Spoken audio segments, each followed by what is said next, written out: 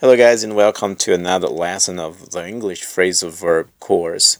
This is a free audio lesson to help you improve your English phrasal verbs and help you learn some phrasal verbs in context. Today, we are going to be talking about the phrasal verb call in. Call in.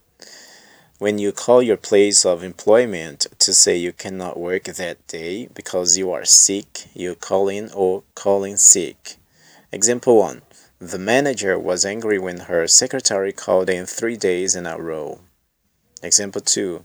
Calling in sick too often is a good way to get fired. Call in. When you request the help of people or of an organization with more experience, power, or knowledge to help with a problem or difficult project, you call them in. Example 1. When the local police couldn't handle the riot, the National Guard was called in. Example 2. The local police chief considered calling the FBI in to help solve the problem or help solve the crime.